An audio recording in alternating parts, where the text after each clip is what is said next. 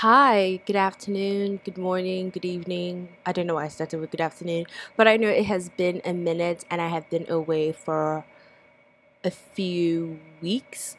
But I wanted to just talk about my disappearance and what exactly happened. I wasn't sick, none of that was happening to me, but I had been doing a lot of thinking and I realized that I wanted to revamp the podcast mostly because I noticed that everybody around me seemed to know exactly what was going on with the world, and me reiterating everything bi weekly was not helping anybody. It wasn't even slightly impactful.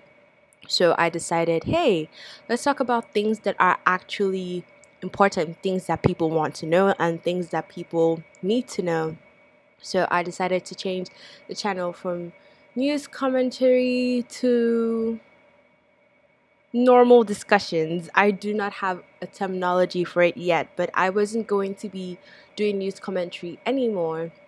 And I decided that, hey, it's time for me to sit down and talk to people, talk to professionals, and talk about things that have been happening around the world, things that are affecting us mentally, physically, socially, and just talk. I just wanted to sit down and talk to my fellow peers, professors, guests that would have basic insights, basic knowledge of all the topics that would be coming to you guys. So I hope you guys are having an amazing August because we're in the month of August now.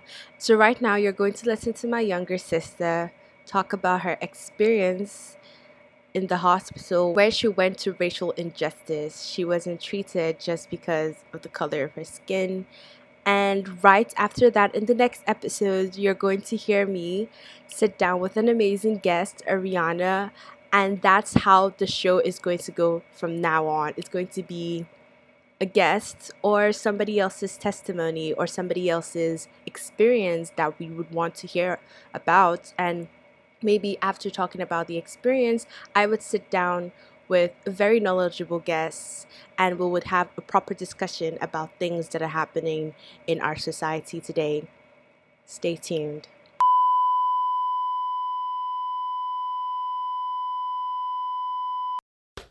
Hi, today I'm going to talk about my experience with racism in American hospitals. A few months ago, I fell sick. I had an ulcer and I was reacting to a zinc tablet that I had taken a few hours before then.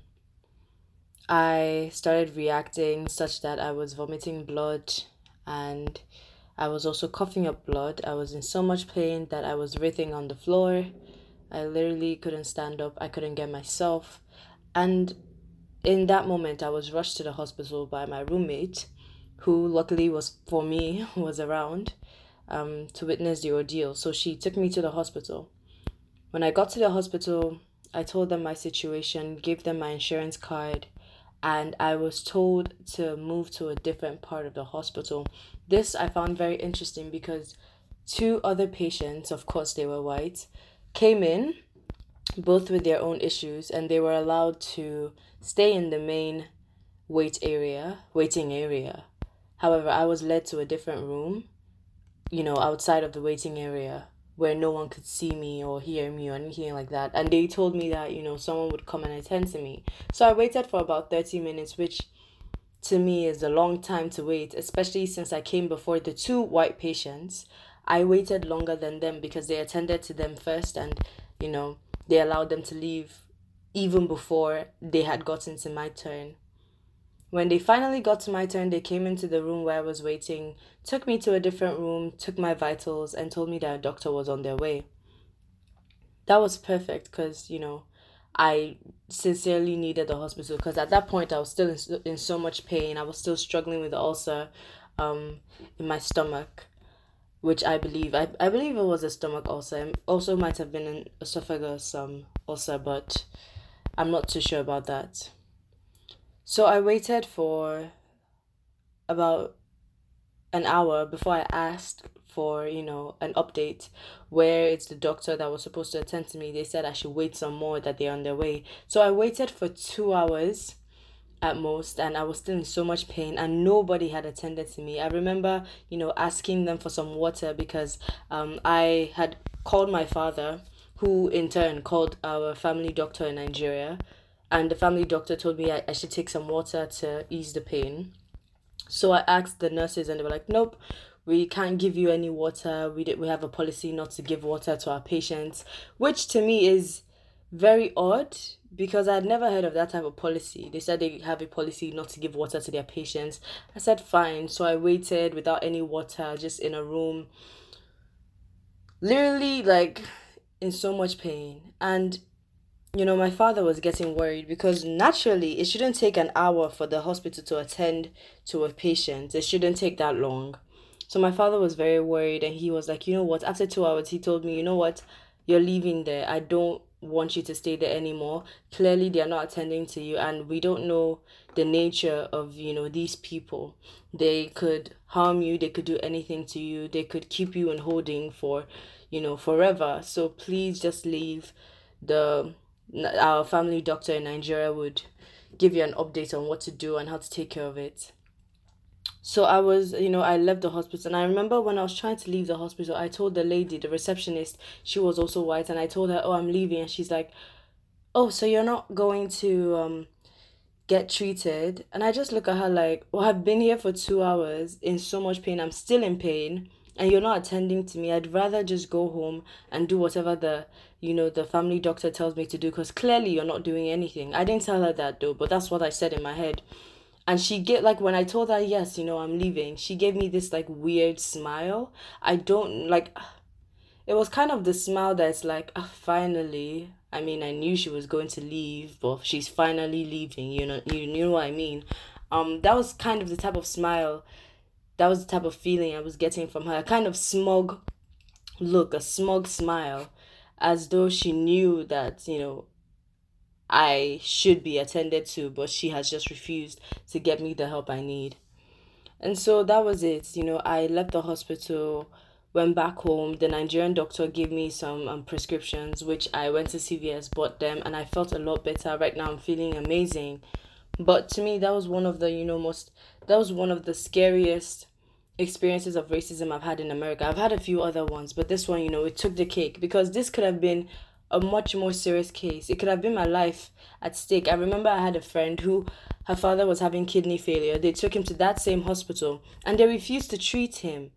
They refused to treat him at that hospital. I believe it was named Kraus Hospital in Syracuse, New York. And they refused to treat him, and they had to rush him to a different hospital that was very nearby.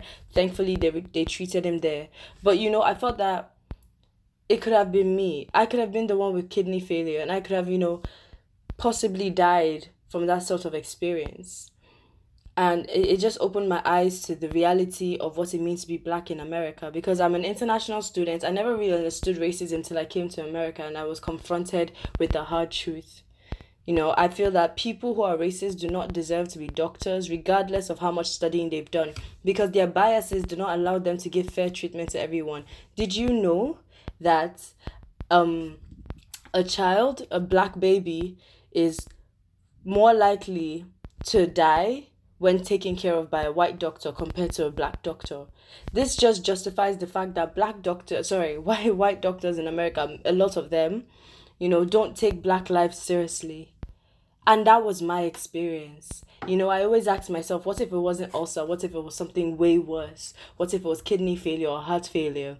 Would they not treat me? Would they leave me to die? Because that's literally what they did. They took my vitals and left me for 2 hours.